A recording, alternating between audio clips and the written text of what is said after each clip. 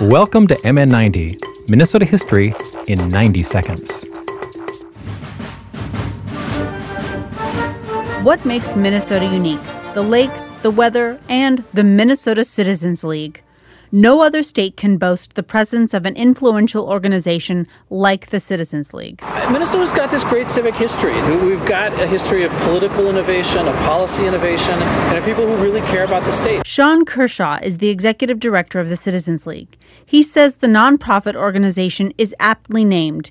It brings citizens together to seek creative public policy solutions. The league celebrates its 60th birthday this year.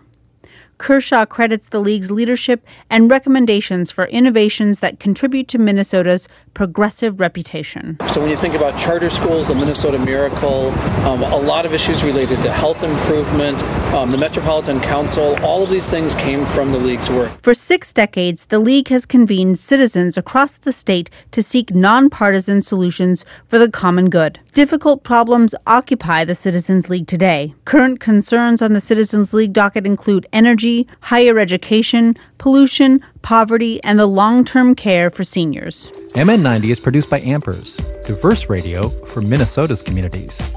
Made possible by funding from the Minnesota Arts and Cultural Heritage Fund. Online at mn90.org.